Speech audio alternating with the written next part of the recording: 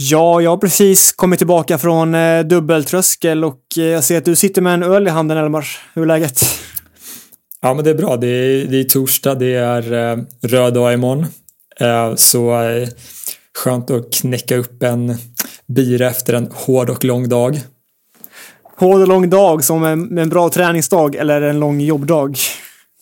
Jobbat lite och precis kommit från en CSGO-vinst här. Så jag mår bra. Ja, du får väl njuta lite av påsken också. Det är trots allt påsk och jag vet inte hur man firar det egentligen. Ska du fira det eller? Nej, eller fira. Jag ska väl träffa min familj lite och vara ledig helt enkelt. Det har ju varit väldigt fint väder i veckan så det skulle skönt att komma ut lite. Vad ska du göra, Kalle? Jag ska träna. Ska träna? Ja, det är vettigt i och för sig. Du får ingen ledighet. Nej, tyvärr. Men ska vi rulla igång det avsnittet då? Ja, det aeroba huset tar inte ledigt så vi kör på. Yes, nu kör vi.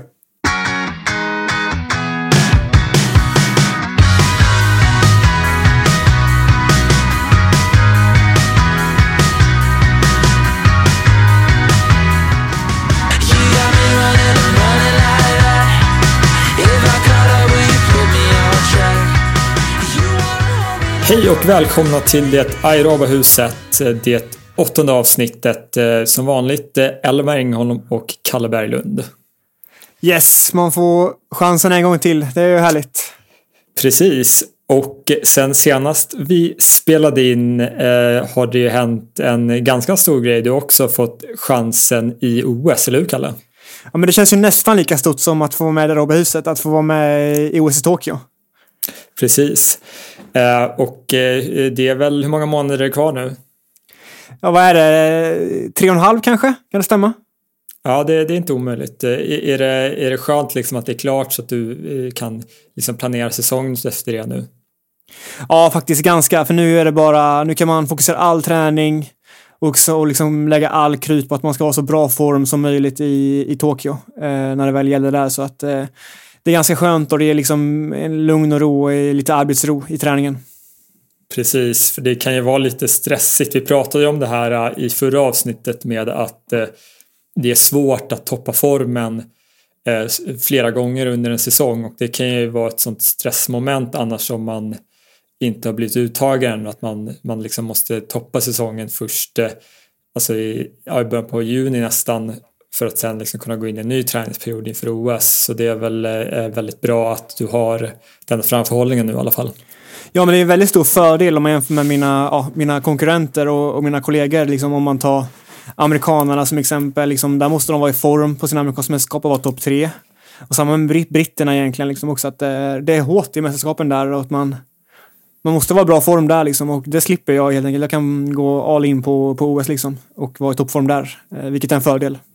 Mm. Det blir spännande att se för det är väl ingen riktigt som vet ännu liksom hur tävlingarna kommer att se ut nu inför sommaren. Så det får väl se liksom hur mycket de bästa världen kommer kunna mäta krafterna med varandra innan OS i Tokyo. Det kan ju vara så att det blir den första tävlingen liksom där de absolut allra bästa möts under sommaren. Ja, exakt. Men vi hoppas ju ändå på att det ska bli en hygglig dammarläggssäsong innan. I alla fall, det hade varit kul. Och jag hoppas få springa ett par snabba lopp innan också. Så att egentligen ändrar inte planen jättemycket. Min nyspelsplan, jag kommer ju fortsätta tävla ganska mycket i slutet på maj. Och i juni framförallt. Men sen blir det en liten tyngre träningsperiod andra halvan av juni och i början på juli inför OS som är planen. Och förhoppningsvis komma iväg på hög höjd om världen tillåter. Men det hoppas jag att det ska göra.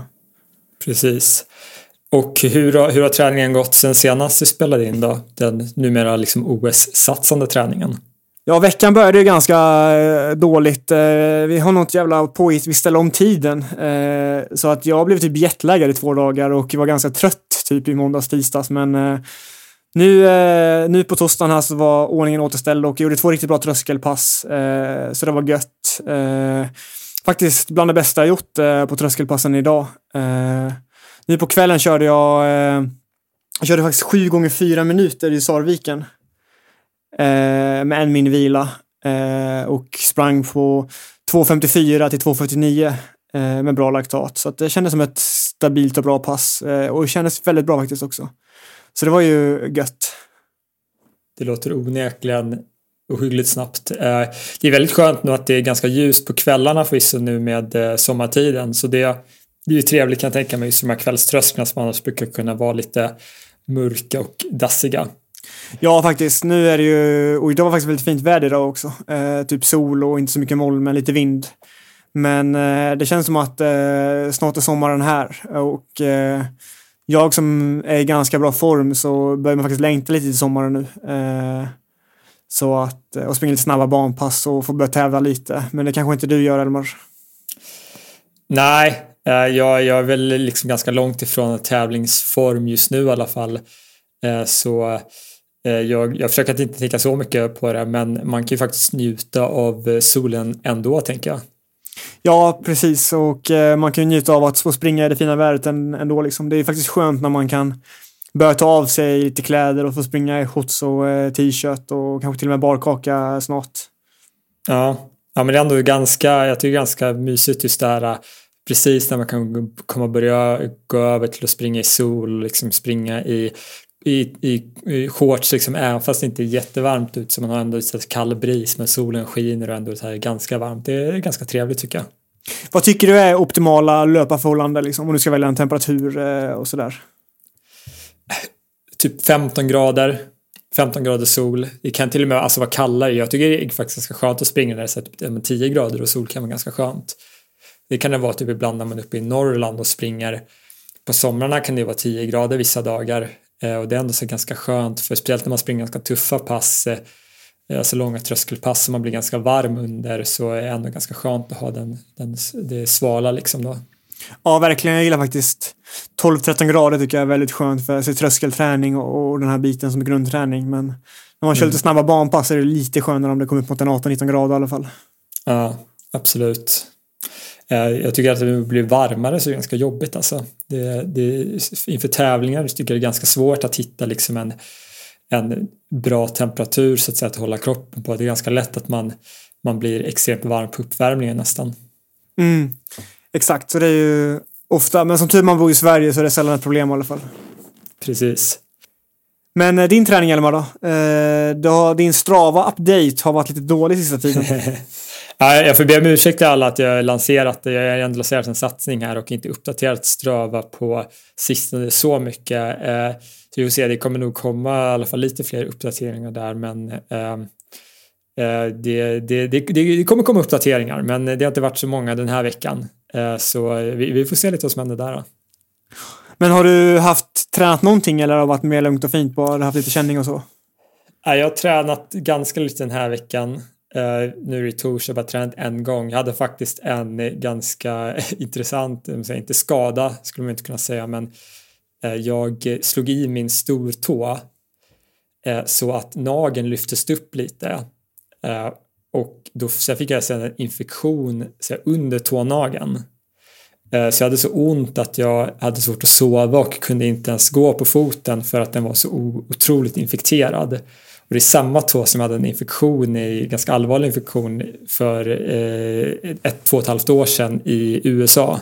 Jag var tvungen att ta antibiotika. Nu så gick den tillbaks ganska snabbt ändå så att jag inte behövde ta antibiotika, men ändå lite sådana små struliga grejer som man kanske inte räknar med normalt sett. Lite så här freak accident nästan. Ja, det där är jävligt dumt. Alltså man får knappt gå mellan man tränar. Man ska ligga i sängen bara och liksom ligga som en vakuumpaketerad så det inte händer någonting. Liksom. Det var ju så jag gjorde illa den, för att det låter jättekonstigt, men jag slog i den i min egen häl för att jag är så klumpig antagligen. Jag skulle liksom resa mig upp och då slog jag i min högra häl på min vänstra stortå, så att jag går liksom inte säker någonstans. Nej, fan. Du kanske får börja sitta i rullstolen och sånt där också mellan passen. Ja, men jag kanske kör en sån här bubble boy-grej. Alltså jag får bli inplastad i någon form av bubbla så jag inte kan bli sjuk och inte liksom göra mig illa på dumma vis. Nej, exakt. Någonting måste göras. Ja. Men nog om min nästan obefintliga träning. Vi kanske ska rulla över på dagens avsnitt istället. Ja, vi har fått lite frågor som vi ska avhandla till att börja med i alla fall. Så det blir ju spännande.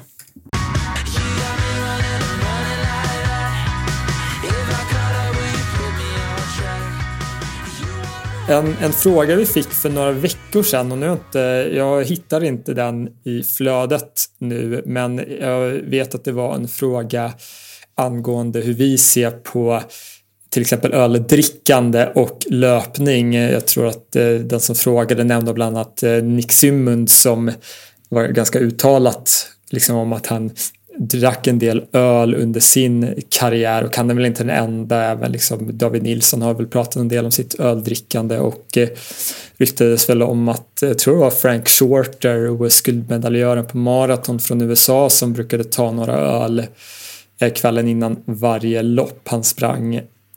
Och han undrade lite hur vi såg på det där, och i och med att jag började avsnittet med en öl i handen, så är det väl ganska bra fråga att bara snabbt avhandla. Vad tror du, Kalle? Du har väl lite mer av en nolltolerans just nu i alla fall, när du tränar väldigt hårt? Ja, jag dricker ingen alkohol under säsong, och inte nu under våren heller. Enda gången jag dricker någon form av alkohol, det är typ på vilan på hösten liksom. Men då också väldigt lite. Jag tycker faktiskt inte att öl och generellt, jag tycker inte det är så jävla gott liksom. Faktiskt, så att jag har ingen njutning av att dricka så mycket heller, och det är väl, då ser det också ingen mening jag ska dricka, så jag dricker faktiskt väldigt sällan, och det är egentligen bara på hösten på vilan som jag passar på att ta någon öl till maten ibland, men det är inte heller så ofta. Om du tar det så då är det 2 öl bara. Exakt. Min tanke kring det där är väl att öl i sig är ju, om vi tar det specifikt, så det är ju ingen fara att ta någon öl ibland, även om man tränar väldigt hårt, anser jag i alla fall. Liksom det enda problemet med alkohol är ju om du dricker dig full.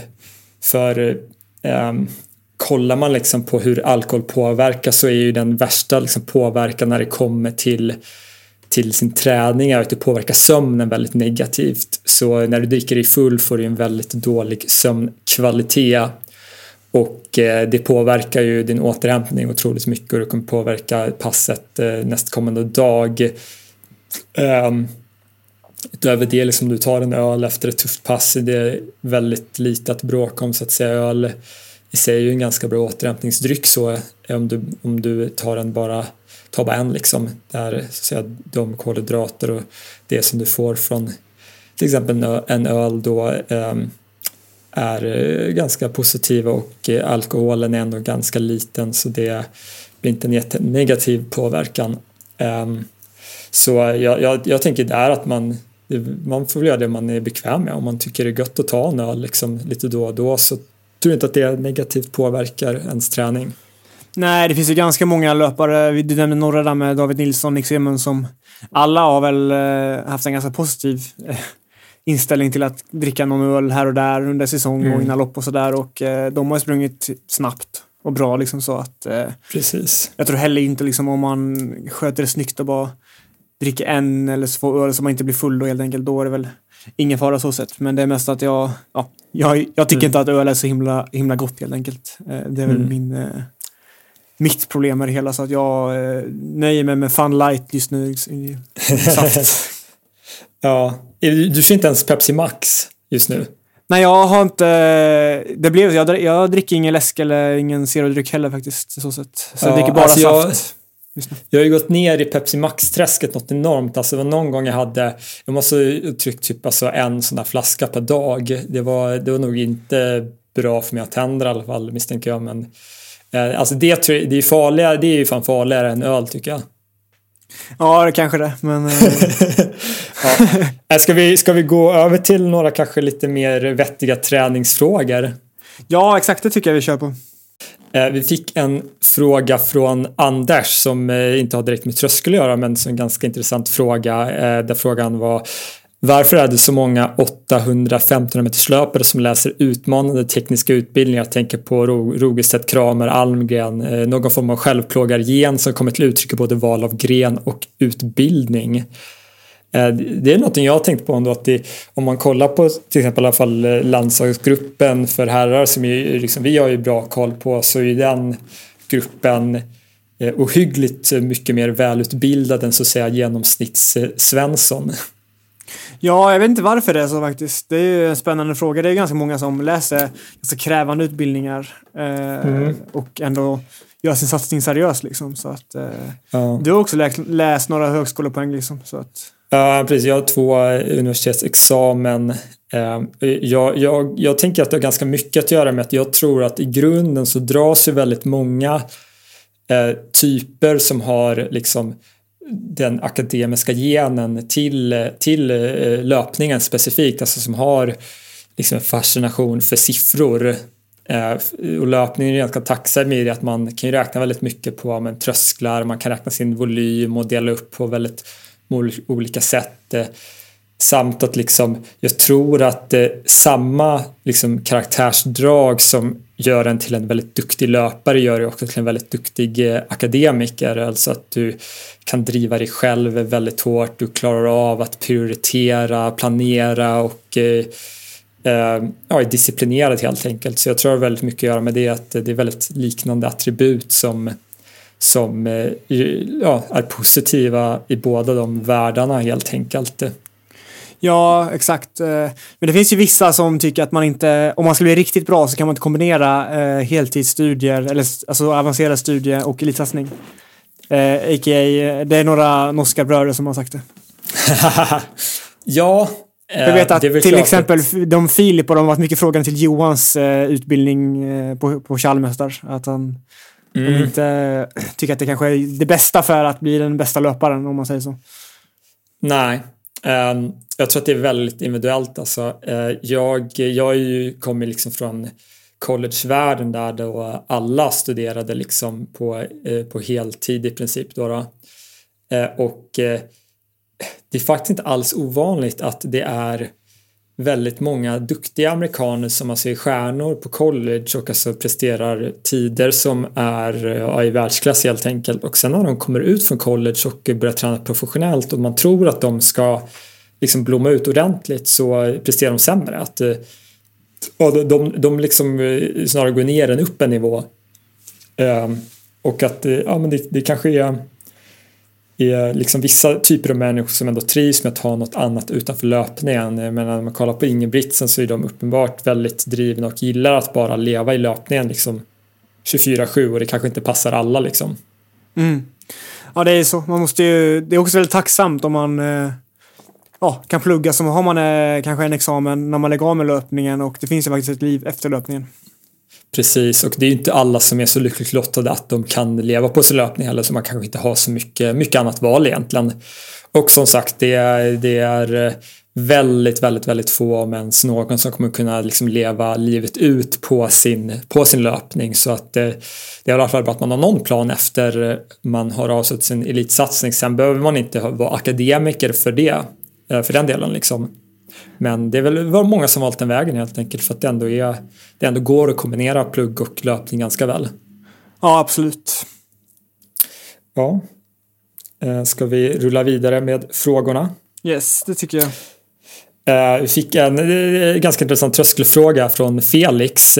Jag läser hela den så att vi inte missar någonting här. Hej, bra podd ni gör, och jag uppskattar verkligen att senaste avsnitt om tröskelträning. Fortsätt så. Tack så mycket.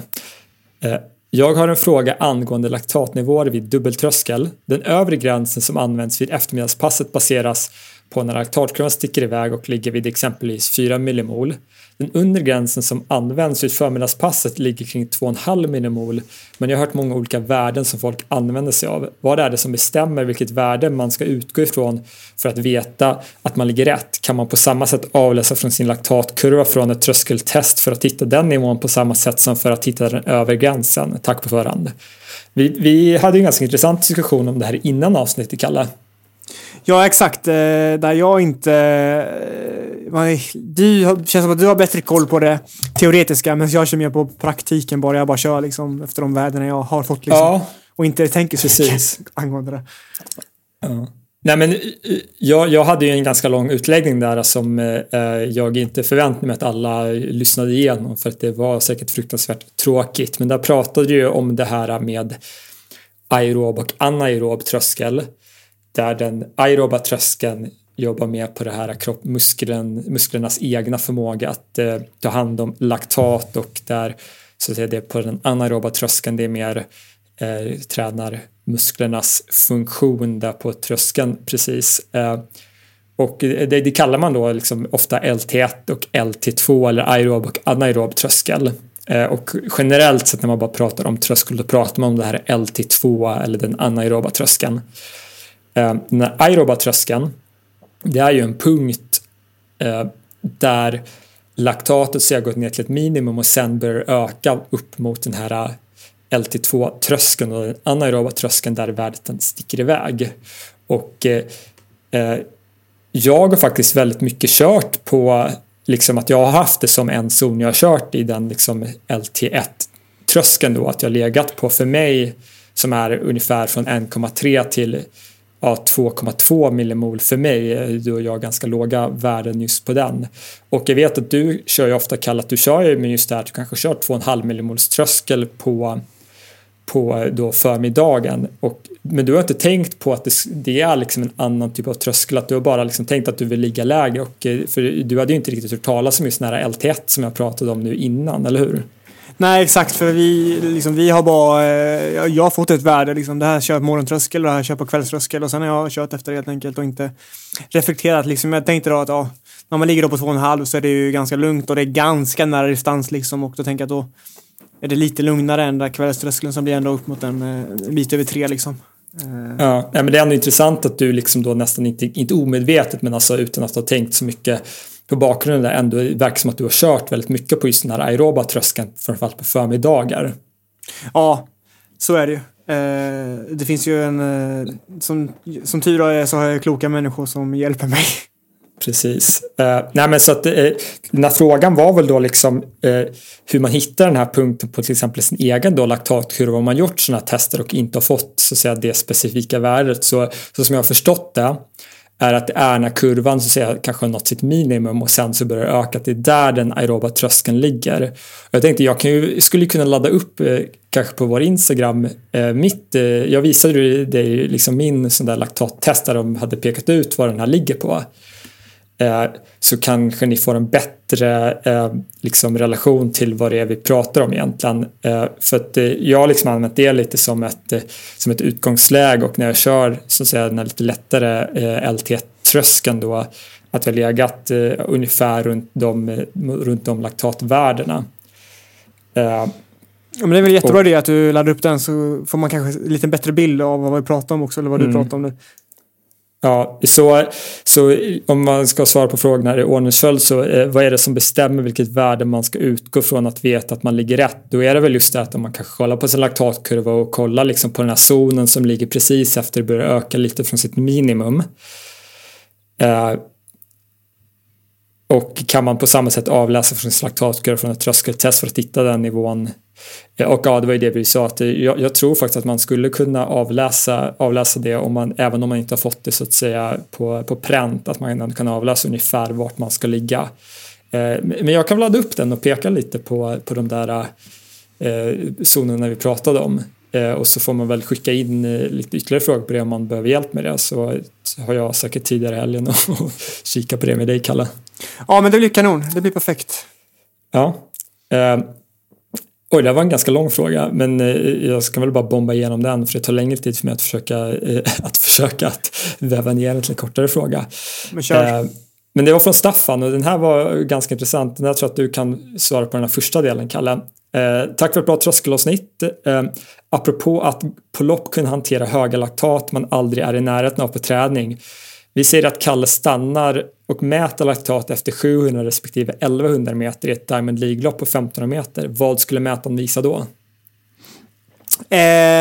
Jag tänkte att vi kanske kommer svara på den här frågan lite bättre i nästa segment av podden, där vi kommer gå in genom grota lite i min träningsdagbok, för att det är faktiskt så att jag körde pass vi ska prata om. Då körde jag en tusing i race pace och mätte laktat efter den. Ska du spara den till det då, eller? Ja, jag kan berätta. Det kan vi spara, just den frågan ska vi spara till nästa segment, så håll till godo lite senare i avsnittet då, så får ni ett bra svar från Kalle där. Och nästa fråga, den här var lite längre, men jag drar igenom den. Jag tror många lyssnare som jag, lite äldre men fortfarande ambitiösa motionärer, Jag är 50 år men fixar i alla fall 10K i cirka 3.40-3.45 fart och halvmaran strax under 4 fart och tänker att min tröskelfart ligger omkring cirka 3.55 till 4 blankt. Beroende på dagsform med mera såklart. Många motionärer, inklusive jag själv, tränar dock i princip tröskel enbart som längre pass, till exempel 3x10 minuter eller 3x3 kilometer, 2x5 kilometer eller 10 kilometer rakt av, aldrig som till exempel 20x400 med kort vila. Tror ni även motionärer skulle tjäna på kortare tröskelintervaller och ungefär vilken fart skulle vara aktuell då för en löpare med min kapacitet? Ja, ganska intressant fråga. Jag tänker lite på min pappa springer ju en del och kör en del pass med mig sådär, och han är ju en bit över 50 men springer fortfarande en del och ligger väl också där att han gör runt 37-38 på 10 000 fortfarande, och han kör en del så här pass som 20x400 och sådär, och då tror jag att han ligger runt alltså 10k pace på de intervallerna. Men det är det man brukar säga, eller det jag fått höra för ett tag sedan, att just 400-ringarna ska vara 10k pace, 10x1000 då som ett annat pass är halvmara pace, alltså ungefär ett riktmärke ungefär. Det var jag fått höra liksom. Ja, alltså där, jag förstår ju också att många motionärer kör liksom lite mer enbart de här lite längre passen, för att man kanske inte har lika mycket liksom, relation till de här kortare intervallerna som folk som kommer från, vi yngre som kommer från liksom kortare distanser, att det känns lite främmande att köra 20x400 om man ska springa halvmaraton eller typ 10 kilometer så där, och aldrig sprungit typ 1500 till exempel. Jag tänker liksom att det inte alltid spelar jättestor roll exakt vad för pass man kör, men vi pratar väl lite om det här att tröskelträningen är så bra för att få springa, framförallt de här kortare passen, för att man får springa väldigt nära sin racefart under kontrollerade former. Så jag tänker generellt sett att jag tror att om man bara kör såna 3x10 minuter eller 2x5 kilometer, att man nog kan tjäna ändå lite på att köra de här lite kortare passen, typ 20x400 eller 10x800 eller liksom 14x600, att man skulle förtjäna på att lite oftare få liksom biomekaniskt träna kroppen på att ligga i de farterna. Ja, jag tycker också att man, alltså som motionär tycker jag att man ska väl göra det man känner för, det man tycker är kul liksom, och det man är sugen på. Verkligen.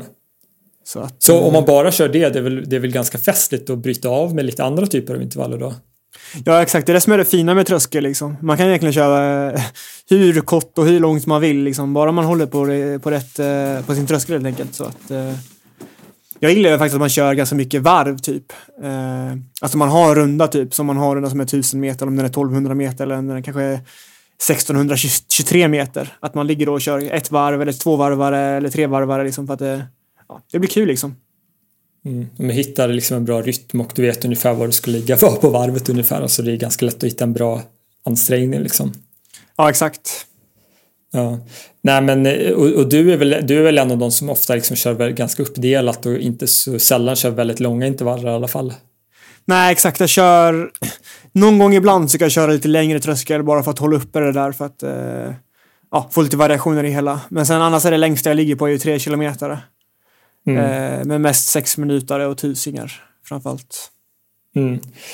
Nej, men absolut, så jag tror att man även som motionär som ändå har liksom vissa ambitioner om att springa lite snabbare kan tjäna på att väva in lite såna här kortare pass då, just för att man får liksom en liten överfart gentemot vad man vanligtvis kör, och man kanske då ska som utgångsfart i alla fall, om man ska satsa mot sitt pace då för 10 kilometer som tävlingsfart där, och sen så får man väl det finns en viss individuell variation där, så att det är inte omöjligt att man får kanske steppa tillbaka farten lite om det känns lite för tufft, men att man kan utgå från det i alla fall. Det som jag kör ganska mycket 400 nu de sista 3 veckorna på bana då, som tröskel oftast. Och jag tycker det jobbigaste är att det är så himla kort vila, att man hinner knappt vända runt innan det är dags att köra igen liksom, så man får knappt ner pulsen. Ja, men du kör väl 30 sekunder bil ofta? Ja. Ja, jag hade ett sånt pass i höstas när jag körde med Mohammad Reza på Stockholmsstadion 25x400 med 30 vila. Jag brukar köra 40 vila faktiskt. Så den var lite så här, ja men då var det verkligen att man typ gick i mål, han traskade tillbaka och sen var det bara att köra igen liksom. Och sen var det de här dagarna, det regnade som fan och det började gå ner mot nollan. Så det var ett riktigt hemskt pass utifrån den aspekten så att säga. En minnesvärd kväll på stadion. Det finns många av sådana. Precis. Fina Stockholmsstadion. Ja. Sen fick vi en fråga av Dennis. Tjena Kalle och Elmar. Grym podd. Hoppas ni fortsätter släppa nya grymma avsnitt. Tack så mycket. Jag undrar om man ibland byter varv på löparbanan. Tänker att man kanske belastar kroppen konstigt om man springer samma varv hela tiden. Mitt korta svar är nej. Nej, jag gör typ aldrig det. Ja. Det är så att... Jag har gjort det någon gång i USA. Ja. Men om man kör väldigt mycket bana kanske man gör det, men då springer man, om man säger att man är det som begränsar att man springer för många varv åt ett håll, då är det bättre att gå ut och springa på grus, skulle jag vilja säga. Om det är där, om man känner så. Precis. Alltså det är väl också, det har ju också lite med att göra i alla fall så i Stockholm, så det är väldigt sällan man är ensam på en bana, så man har ju inte riktigt möjlighet, för man kan ju inte helt plötsligt börja springa varv motsatt vad alla andra springer. Det skulle bli galet. Ja. En gång jag gjorde det faktiskt, det var typ för många år sedan jag bytte varv på ett pass. Janne sa, nu byter du varv för jag känner någon tröskelpass på banan, det är för mycket i siktan. Och då bytte jag varv typ halvvägs, och det kändes så jävla dåligt när jag bytte varv alltså. Det kändes helt åt helvete gjorde det alltså. Man är ju anpassad ut efter att springa vänstervarv, alltså det är helt sjukt. Alltså man har ju vissa snedställningar på grund av det som inte i sig egentligen är farliga så, men man är ju liksom inlärd med det. Ja, nej, så att, framförallt vill jag inte byta för att det känns så jävla dåligt att springa åt fel håll. Nej, men jag tänker så här att om det är så att om det blir ett problem att man springer för mycket på banan, då är det bättre att lägga fler pass på grus. Så tänker jag att man aldrig ens borde komma till den punkten där man ens ska fundera på att springa för mycket vänstervarv nu liksom. Då ska man nog lägga över lite pass utanför banan då. Ja, exakt. Det är nog det smartaste och bästa. Springa snabbt åt fel håll, det är helt omöjligt. Jag körde en gång med Josh Kerr i USA inför NCAA något år, och då var vår coach lite omotiverat orolig över att vi sprang för mycket vänstervarv då, så skulle vi köra en ganska snabb 300 åt fel håll. Eller vi körde om det var så här set med 400, 300, 200 åt fel håll. Det kändes helt sjukt, för vi sprang en typ 57 och 58 på 400 och liksom ner mot 40 på 300, och det var helt sjukt att springa så snabbt och liksom svänga åt höger. Ja, exakt. Nej, det där är inget jag vill göra faktiskt. Men ja, vi hade en fråga till, va? Vi fick en fråga från Per som hade med trösklar att göra. Tack för trevligt och långt avsnitt samt riktigt bra tankar om era tidigare karriärer, framförallt om prioriteringar, viktigt att göra annat och så vidare. En fråga om det ni nuddade i diskussionen om tröskelupplägg. Naturligtvis sjukt viktigt att man som medeldistanser, framförallt på 15, har en stark aerob grund.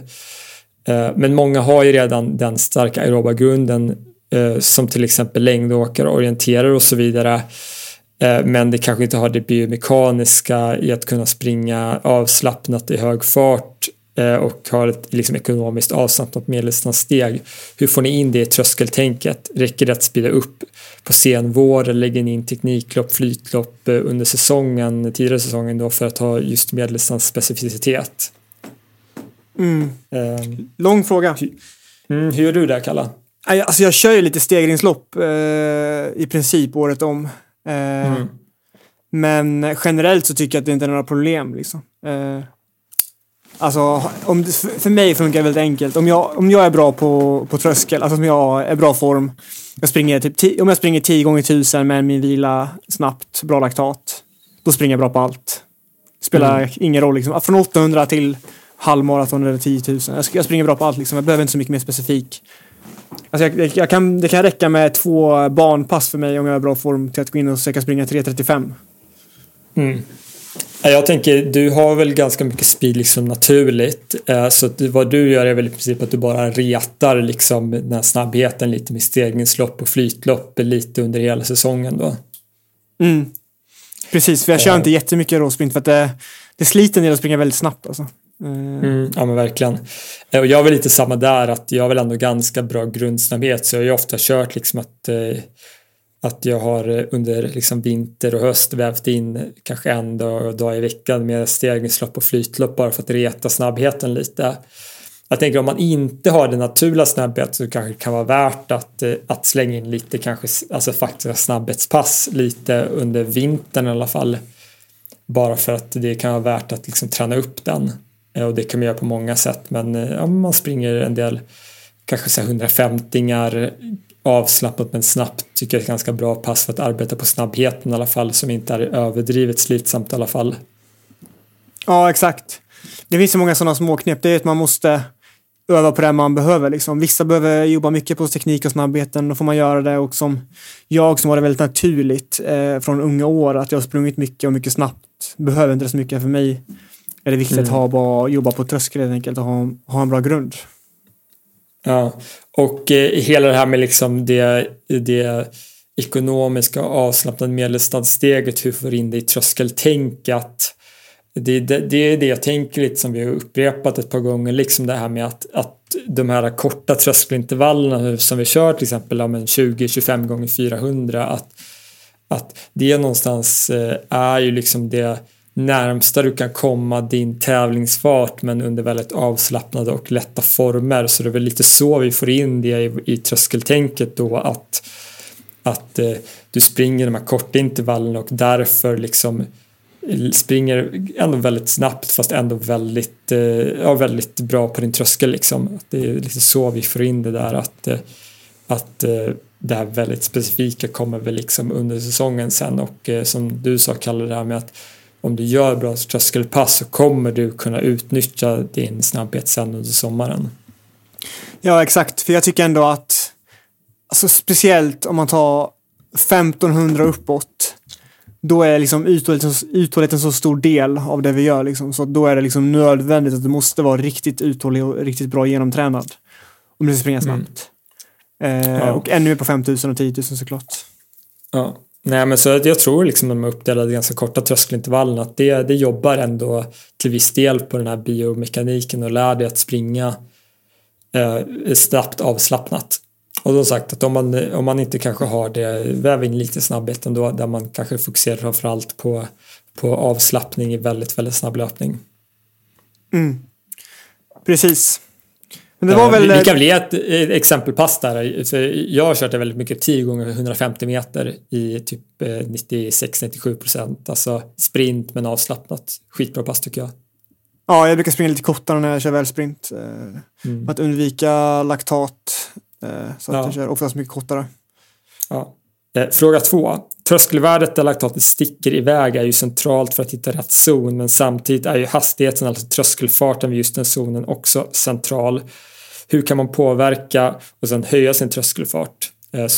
Så förstår jag frågan i alla fall. Jag skulle ändå säga att det här med hastigheten inte alls är speciellt centralt. Jag tycker det är nästan enbart det laktatet som är centralt. Sen hur snabbt det går är lite oväsentligt, och det är där liksom man hamnar lite med att man kör längre och kortare intervaller, så att det är så man påverkar farten. Att vill man ska gå snabbare springer man kortare intervaller, vill man ska gå långsammare springer man längre intervaller. Men det korta lätta svaret här är väl liksom att om man påverkar den här tröskelfarten så är det ju genom att ändra längden på intervallerna, och också att när du kört mycket tröskel så kommer du att bli bättre på det, och därför kommer du också springa snabbare på din tröskel hela tiden. Ja, exakt. Tröskel är ju alltid tröskel liksom. Det är ju inte farten som bestämmer vad tröskeln är. Det är ju liksom hur trött du är, laktatet då i synnerhet.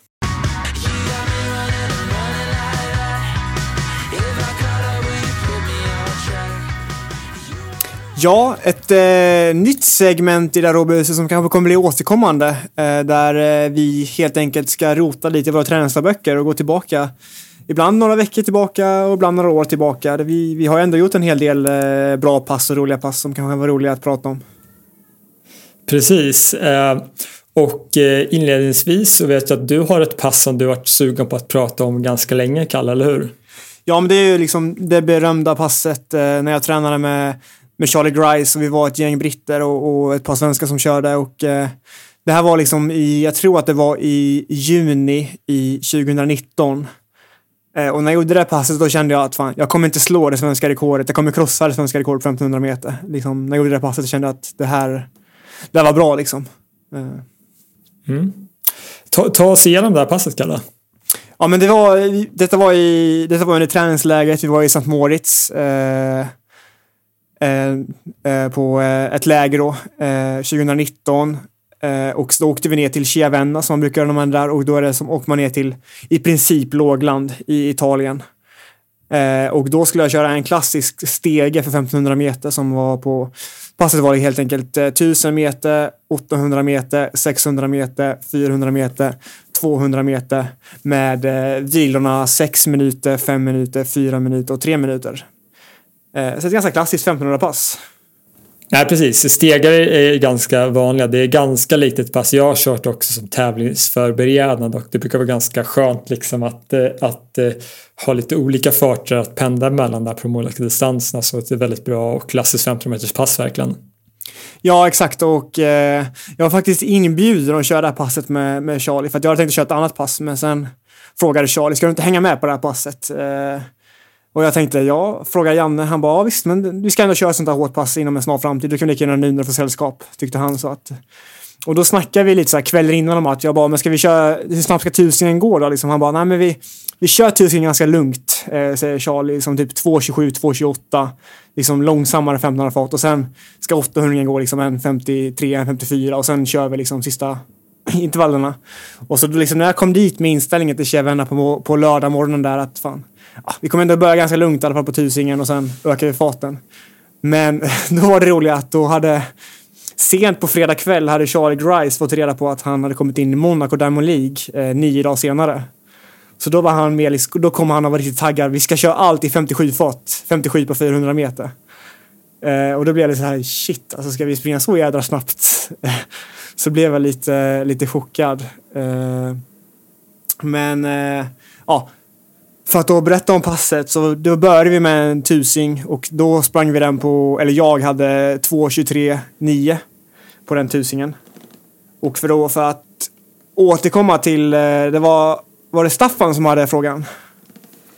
Ja, jag tror det var Staffan som frågade här vad du tror att du har för laktat då efter 700 och 1100 meter i ett 15 meters lopp. Ja, 700 meter det vet jag faktiskt inte. Det blir bara spekulation, men här ändå då 2.23,9, det är ju, jag minns i alla fall när jag sprang, jag tror på VM-finalen när jag sprang 3.33,70, då tror jag att jag hade exakt 2.23,9 som passering på 1000 meter. Så detta blir ju ganska likt då. Men då hade jag i alla fall 12,2 laktat på den 1000 på 2.23,9. Ja, men det låter ganska rimligt också. Det är nog där jag skulle gissa att du skulle ligga. Ja, exakt. Och då är det så att jag kan gå ändå en bit högre liksom. Så det var ganska nöjd med att jag kunde ha bara 12 laktat på en 1000 på 2.23 höga. Då tänker man då att man kanske skulle kunna passera på 2.23 höga och sen kunna öka lite på slutet förhoppningsvis. Och det var ju det jag kunde göra i VM-finalen, så att där min känsla stämde ganska överens med det sen. Men sen då hade vi ju 6 minuter vila efter den 1000 och då körde vi en 800 och det gick den på 1.54,6. Och jag minns här börjar man bli ganska trött i passet faktiskt, för det är ganska långt att springa så snabbt och så länge liksom. Verkligen. Och de mätte laktat efter den intervallen också. Sen gjorde jag inte det mer, för sen vill jag bara fokusera för att springa så snabbt som möjligt. Men då hade jag 15,5 i laktat. Och då var det fortfarande ganska kontrollerat liksom. Kände jag liksom. Det var inte så att jag hade börjat trycka riktigt än, för det gjorde de sista 2 intervallerna. Men sen då hade vi en 5 minuter vila. Och då sprang jag en 600 på 1.27,4. Och det var kanske den sämsta intervallen av de här intervallerna. Den var ganska långsam tyckte jag. Ja, det är ändå liksom i racefart i princip, eller lite snabbare racefart, så det går inte långsamt i alla fall, men ja, det är svårt att jämföra det där tycker jag. Ja, exakt. Och sen var det bara 2 intervaller kvar. Och då hade vi 4 minuter inför näst sista intervallen och 3 minuter inför sista intervallen. Men då gick den här 400 på 55,2. Så där började vi speeda upp det riktigt faktiskt. Ja. Och sen la jag sista 200 på 25,7. Och då var det öppna spel om man säger så. Ja. Ja, men det är ett ganska bra pass just i att du får liksom både det här spektrat med att du får lite det här med första tusingen som ska på något sätt hitta liksom din racefart och springa ganska långt och avslappnat och sen att du får bomba på det på slutet och verkligen alltså trycka ut allt ur kroppen. Ja, exakt. Och vi kan lägga upp, jag tror att det ligger på min Instagram, en video från sista intervallen, sista 150 meterna. Vi kan lägga upp den på story i alla fall på det Robberhuset, så får ni se hur sista 150 ser ut där. När det är jag och Charlie Grice, Adam Clark, Johan Valdén och någon till som vevade stenhård bana i Chiavenna. Det finns inte mycket bättre man kan göra. Nej, men de passen kan vara ganska nyttiga att köra ibland med lite motstånd. Att jag tycker man tenderar att kunna överprestera sig själv lite när man får sånt där inspirerande motstånd på passen. Eller motstånd kanske man inte säger, men medhjälp på passen. Ja, exakt. Och jag berättade att Charlie kom in i Monaco Diamond League där ett par dagar senare, eller en vecka senare, och han sprang ju 3:30,56 tror jag. I Monaco väl. Så att han var i riktigt bra form uppenbarligen när han sprang det passet också. Så att det var ju väldigt inspirerande att se att jag tränade med Charlie på en vecka innan och sen sprang han så snabbt efter liksom.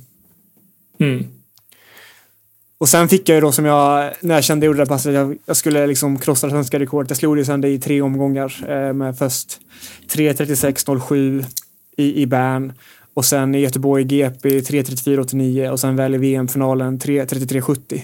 Så det blev ju en rejäl rekordputsning där på det svenska rekordet som var innan. Ja, men de passen är ju som sagt i det stora hela kanske de inte betyder jättemycket, de passen, men de kan ju vara ganska viktiga för självförtroendet också, bara för att se att liksom, om jag hanterar de här farterna på ett ganska stabilt sätt ändå. Ja, exakt. Det var ju väldigt, alltså jag blev väldigt, inte glad, men alltså jag kände en lättnad när jag kunde springa 2:23,9 och ha 12 i laktat. Då kände jag ändå att liksom, en tusing i den här farten är ganska, inte bekvämt, men liksom ganska bekvämt ändå. Och det är det som man måste kunna springa så snabbt första 1000 och göra det ganska bekvämt i ett 15-lopp om man ska springa snabbt. Precis. Jag sitter här och kollar i träningsdagboken nu. 2 dagar innan sprang jag 10x1000 med Henrik Ingebrigtsen. Tröskel då, så det var 2 skilda pass kan man säga. Ja, 2 skilda pass och 2 extremt duktiga löpare. Ja, exakt. Det var väldigt trevligt läge faktiskt där jag tränade mycket med Henrik Ingebrigtsen och några norska löpare och sen med Charlie Grice en del och lite brittiska, så att det var habilt sällskap om man säger så.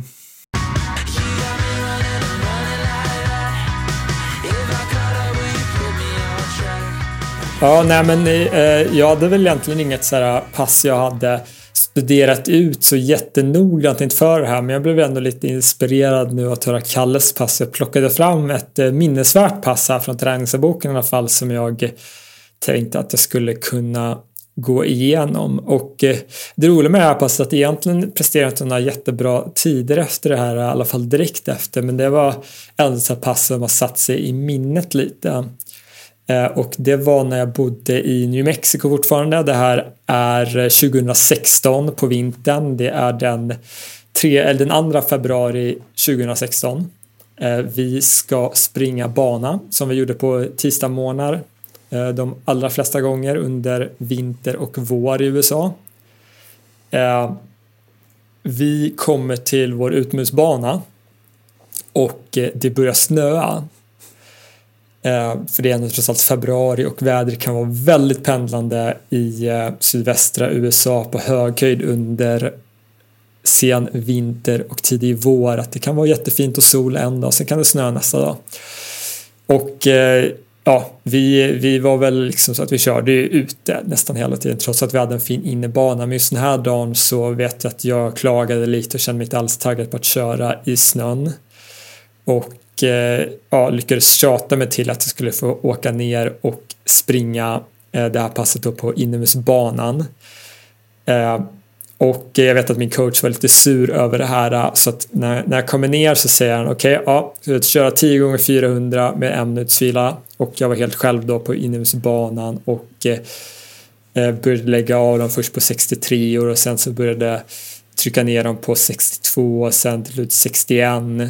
där och jag vet, snittet där var 62,3 med en minuts vila, ganska kontrollerat, men jag skrev i träningsboken att det kändes ganska tufft och jag hade inget bra flyt och jag fick slita i den här 62-farten då, som är lite långsammare än tävlingsfart för mig då, eller en bit långsammare än tävlingsfart, men trots allt på hög höjd, så att det är lite tuffare ändå. Hur högt är det där arenan ligger? 1600 meter. Ja, det är ganska mycket. Ja, det är ganska högt, så det är liksom lite där man börjar känna vissa skillnader. Det fortfarande springer ganska snabbt, men det påverkar helt klart, framförallt när enminutsfilen är ganska tuff på 400-ringar på den höjden. Ja, 10x400 är annars också ett klassiskt pass för 1500 meter. Ja, det är väl kanske så att säga det mest klassiska 1500-meterspasset till och med. Ja. Ja, nej, men så jag tog mig igenom det här passet med 10x400. Är klar och är ganska trött alltså efteråt ändå. Och min coach kommer upp och säger, ja, du har 10 minuter, sen ska du köra en 400-ring nästan all out. Inte har hänt förut i USA med den coachen. Och så jag var ändå lite så här, jag var inte helt oförberedd nödvändigtvis, men det var ändå lite så här att okej, ja, men jag sprang just ett inte jättebra pass. Och nu ska jag liksom bomba en 400-ring. Blev du förbannad när han kom fram och sa det? Eller hur? Nej, jag tror jag var på lite så dåligt humör bara för att, liksom, att han var lite sur på mig för att jag hade liksom klagat på att vi skulle köra utomhus. Så han tänkte väl att han kanske bara ville straffa mig liksom. Det kanske var väder där. Ja, det är mycket möjligt att jag var värd där. Nej, men så det var ju bara liksom, och jag var ju inställd på att snöra av mig spikskorna och jogga ner, men det var bara liksom att ställa sig upp och jogga ur benen lite så gott jag kunde. Och de där 10 minuterna brukar gå ganska snabbt ändå efter att man har kört ett helt pass. Och så fick jag ställa mig och det var bara att bomba igång. Jag minns att jag precis då fick sällskap av, eller han hängde inte med på passet, men han stod vid sidan av och skulle precis börja sitt pass. Lee Emanuel, en gammal New Mexico-legend som vunnit 2 NCAA-titlar för New Mexico och sprungit för Storbritannien på EM och på VM också, tror jag.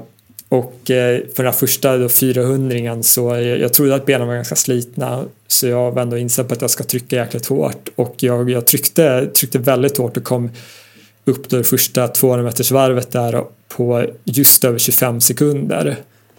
Och det är ändå ganska öppna spel, och det gick ju inte lika snabbt på andra varvet, men jag rullade in den på 52,1 den intervallen ändå. Vilket var ändå liksom habilt, inte tog max, och efter ett helt pass. Och då tänkte jag när jag hade gjort det, då tänkte jag, men nu är du för fan klar. Så kom han, ja, du har 5 minuter, sen ska du trycka en 300-ring. Så det är bara att bita i det sura äpplet och ställa sig upp och jogga lite till. Men finns det inte en tanke att nu skjuter jag coacherna, nu tar jag livet av honom liksom? Ja, men samtidigt är jag så att jag gillar ju det där egentligen på något sjukt sätt, att jag är ju den här att jag älskar att typ trycka ut på slutet av passen. Och jag förstår ju poängen egentligen, att det blir man ju hård av någonstans. Och det är ändå ganska så här, vi körde nästan ingen syra. Det här var egentligen den enda syran vi körde. Så var det lite någonstans där att om man får ett kontrollerat men ganska tufft kontrollerat ändå 15 meters pass innan, och sen så liksom få gå över och trycka på ordentligt bara för att simulera det här att okej, men nu har du kört runt i tävlingsfart, så nu ska du få liksom blåsa ur systemet. Så jag förstod den där poängen, men det är klart att man är lite så här att okej, det är en tisdag som inte jag känner mig jättetaggad på, och nu ska jag liksom alltså trycka 2 riktigt tuffa lopp efter varandra som jag inte ens visste att jag skulle behöva köra. Så jag fann det riktigt sliten, men alltså löste det på 39,3, vilket jag tycker ändå var helt okej efter att som sagt var ganska sleten ändå. Men det är väldigt intressant, för att det där är ju lite annorlunda från liksom vad man ofta har i Sverige, där det är väldigt sällan man kommer till ett pass, och vi visste ju aldrig vad vi skulle köra för pass inför.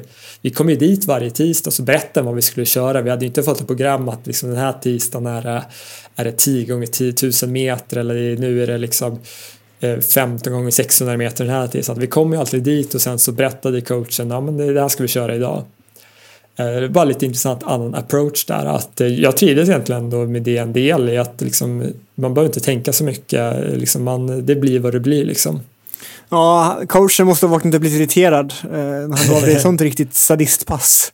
Ja, nej men precis, det där jag vet att det är vissa amerikaner som kör just det där, de kallar det ett tag wrap, att man efter ett normalt pass kör en liksom nästan maxad intervall för att jobba på snabbhet och syratåligheten, i och med att amerikaner generellt sett inte kör så mycket syraintervaller. Så det är liksom deras sätt att få in den här liksom översnabbheten och syran. Ja, intressant upplägg, men ändå habilt att kunna trycka 52 och 39. Ja, men absolut. Jag var förvånad att jag inte presterade bättre sen, för jag var nog ändå i ganska bra form. Vad sprang du för tävling efter sen då? Jag sprang veckan efter, så sprang jag en mile i Albuquerque på 4:05, vilket motsvarar 4:00-4:01 på milen, vilket inte är jättedåligt, men det var ändå långsammare än jag hade sprungit både året innan och 2 år innan. Och sen sprang en till mile veckan efter och sprang jättedåligt. Så det, ja, jag vet inte. Det var lite upp och ner just den vintern. Men så sprang jag ganska bra sen senare på säsongen. Men det var lite upp och ner den vintern. Ja. Men, vilket år var detta, sa du? 2016. Var det året du sprang hinder på Peyton Jordan? Och du måste nästan berätta den här historien alltså. Ska jag berätta den? Ja, det kan jag. Ska jag berätta från mitt perspektiv eller ska jag ta den från ditt perspektiv? Ja, berätta från ditt perspektiv att börja med. Ja, men det är Peyton Jordan. Det är alltså en ganska stor college-tävling i USA. Och vi svenskar hade varit i Flagstaff på läger innan. Och vi skulle springa den tävlingen som avslutning. Och Elma gick i college då, så han sprang också den tävlingen. Jag tror inte vi hade träffats. Jag tror inte du hade träffats alls nästan innan kanske. Eller väldigt sporadiskt i så fall. Vi träffades nog första gången 2017 när vi delade rum i Ryssland. Ja, det var 2015 i och för sig, kom jag på. Så vi träffades då. Var det 2015? Ja, det kanske det var. Du har säkert rätt. Nej, det var 2017 tror jag. Nej, 2015 var laget med 2015 var, ja, det är mycket möjligt. Skitsamma. Men då i alla fall, så jag hade inte träffat dig, men du och Emil Blomberg skulle springa i samma lopp. Var det, va? Och du är ganska taggad och öppnar ganska hårt. Så du ligger typ 20-30 meter före alla i klunga liksom, och ligger och drar och alla tänker nu springer de snabbt här. Men sen när det börjar närma sig slutet så börjar jag se man att nej, eller man går in i väggen. Och tänker man, han måste sen nå sig mål. Och jag står vid 300 meter starten. Och just då Elma hoppar över det där hindret och så slänger han sig rakt i Star Wars-mattan. Det ser så himla ut. Du bara slänger Star Wars-mattan och bryter loppet. Ja, jag minns det där. Jag hade ju ändå så här att jag gjorde liksom en liten satsning mot 3000 hinder det året, för att min coach var väldigt inne på att jag skulle kunna springa väldigt bra på hinder. Och vi hade precis fått en mer specifik hindercoach i och med att det var en väldigt duktig tjej som hade transfererat till mitt universitet och det året och tog med sig sin coach då. En tjej som heter Courtney Fairrich som har tagit VM-medalj på 3000 meter hinder för damer. Så hon springer i Bauman Track Club, va? Precis, så en fruktansvärt duktig. Hon har gjort typ 9 blankt nästan, tror jag, på 3000 hinder. Så att, jag tror att hon kanske har amerikanska rekordet till och med. Om inte Emma Coburn har tagit tillbaks det. Ja, det är väl någon av dem som har det i alla fall. Men väldigt duktig hur som. Alltså en av de absolut bästa i världen. Så då skulle han hjälpa mig lite då med att bli en bättre hinderlöpare. Och jag minns att jag hade gjort ett lopp tidigt på säsongen och jag tror jag hade gjort 8:48 eller något sånt där, som är en ganska bra tid ändå. Men hade gjort en del riktigt bra passen efter det jag sprang bland annat något pass liksom på 10x400 meter med häckar. Så som motsvarande där 50 meters passet fast med häckar, och jag låg liksom på mycket 67-66 sekunder med ganska kort vila. Vilket ju är alltså fart för en bra bit under 8:30 på 30 meter hinder. Och jag tror OS-kvalgränsen då var så 8:30 eller 8:28 kanske den var, men det var någonstans där, och jag kommer in i det här loppet. Var det inte EM-kvalgränsen du gick också efter för? Nej, jag gick för OS-kvalgränsen i det loppet. Okej, för jag fick för mig att det var EM-kvalgränsen som var på 8:37. 8:37 och en halv var den på. Nej, men så jag var helt inställd på att jag ska gå efter OS-kvalgränsen nu. För jag var i så bra form, jag hade gjort så många bra pass och liksom det kändes jättebra. Jag minns att jag hade sprungit, bland annat hade jag sprungit jag sprang som en snabbdistans kan man väl säga, på 4 miles, alltså som är 6,4 kilometer som är tempo då. Körde jag helt själv då 4 miles på 1942. Och då var ju kilometrarna liksom motsvarande, liksom började på 3.07 och det var jättelätt, och sen så liksom på slutet låg jag på 2.55 de sista kilometrarna och alltså sprang hur bra som helst, så det är ju på hög höjd dessutom, så jag var i väldigt, väldigt bra form. Innan Vaporfly-tiden också? Innan Vaporfly-tiden, där körde jag jättetunna flats alltså. Ont i vaderna sen. Ja, alltså, men det är absolut en av mina bästa pass faktiskt. Det var väldigt, väldigt imponerande då. Men så jag kommer dit och hur taggad som helst. Så jag vet att jag är i riktigt bra form och hamnade i B-heatet på hinder. Och så går första varvet helt okej, men sen stannar upp liksom. Och jag får lite småpanik för jag tycker det måste gå snabbare nu. Så jag går upp och kör själv och lägger, alltså första varv kanske gick på 69 sekunder. Sen lägger jag nästa varv på 66 sekunder. Som ändå är typ 8.20 fart snarare. Och alltså jag lägger mig så 20, jag drar ifrån mig så 20 meter och bara kör på. Sen så här upp mot 2 kilometer så tror jag låg på typ 5.39, så jag ligger ju på OS-fart liksom. Men ändå börjar jag ana att det här kommer gå åt helvete. Men jag håller ändå ihop det, och vid 600 kvar, då är jag ändå så att 600 kvar, nu kanske jag fixar det här. Klunga börjar närma sig lite det här också, kan man säga. Jag ligger då. fortfarande typ 15-20 meter före. Ta mig över vattenhindret. Från vattenhindret till hindret som står på upploppet, alltså med typ 450 meter kvar, så börjar det gå så otroligt långsamt.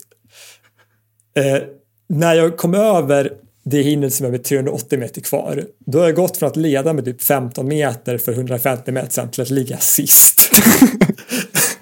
Och det är då du slänger dig Ja, sen kom jag upp till det här hindret med typ 320 meter kvar, och det var fel att jag tog mig inte över hindret. Jag kommer fram till det hindret och inser att jag kommer aldrig ta mig över det här hindret, och bara går av till sidan och lägger på stavmattan, för jag var så jävla slut.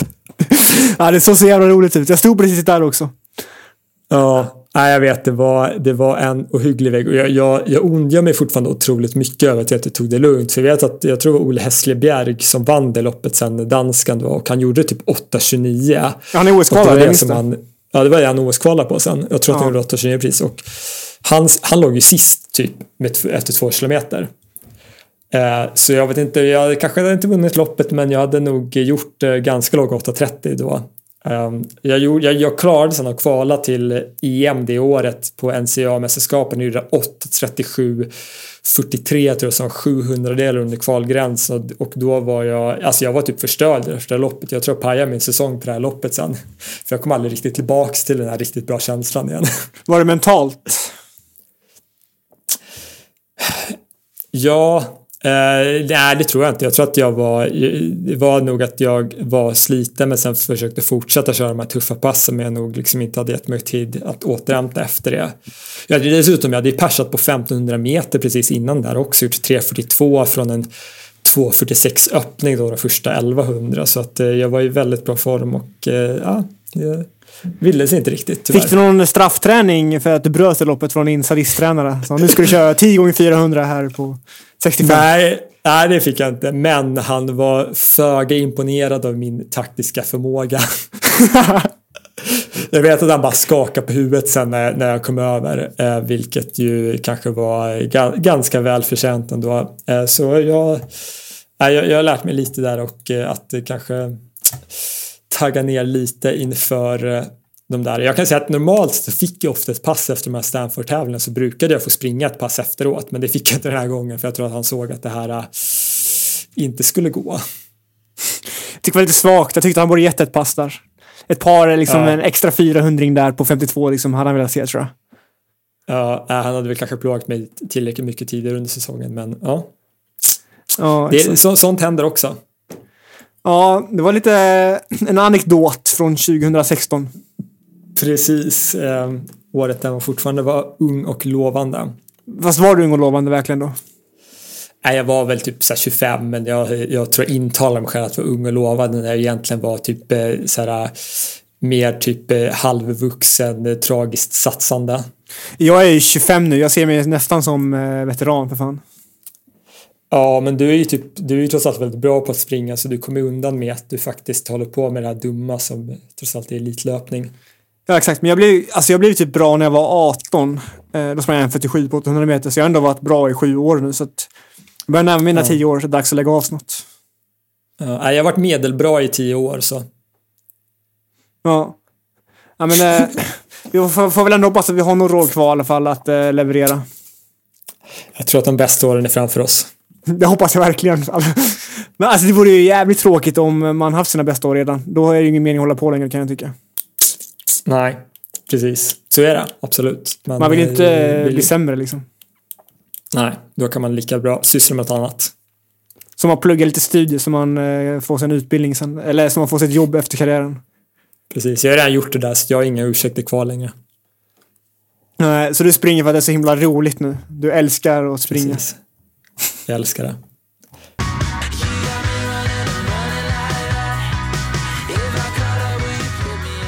Ja, nej, men där fick vi spann ju iväg lite på det här träningsbok-avsnittet, men jag tror att det är ganska kul ändå att prata om lite så gamla pass, och som sagt man kommer in på lite så gamla minnen där som jag ändå tror hoppas är roliga att höra på. Ja, det finns ju jävligt många bra historier faktiskt som vi måste dra med oss, tycker jag. Ja, men precis. Det är ju det man inte kommer få läsa direkt på svt.se, så att det är väl bra att vi delar med oss lite av den så att säga dolda elitlöpningen kanske. Ja, verkligen. Men ett påskavsnitt i boken. Ja, men precis. Det här blir en perfekt påskpresent för alla träningstörstande. Ja, exakt. Den kommer väl ut här nu på lördag morgon blir det väl när ni lyssnar på det, och kanske perfekt i långpasset på söndagen. Ja, men precis. Det är väl super att börja så att säga till påskfirande, eller om man har käkat jäkligt mycket på lördag, är det väl bra att springa ute på söndagen sen liksom. Ja, exakt. Men vi tackar väl för att ni har lyssnat, och det är alltid kul när ni hör av er med frågor och feedback och så vidare. Ja, absolut. Fortsätt med det, och så kommer vi med ett avsnitt så snart vi kan helt enkelt. Så får ni ha en trevlig påsk så länge. Glad påsk, ha det gött!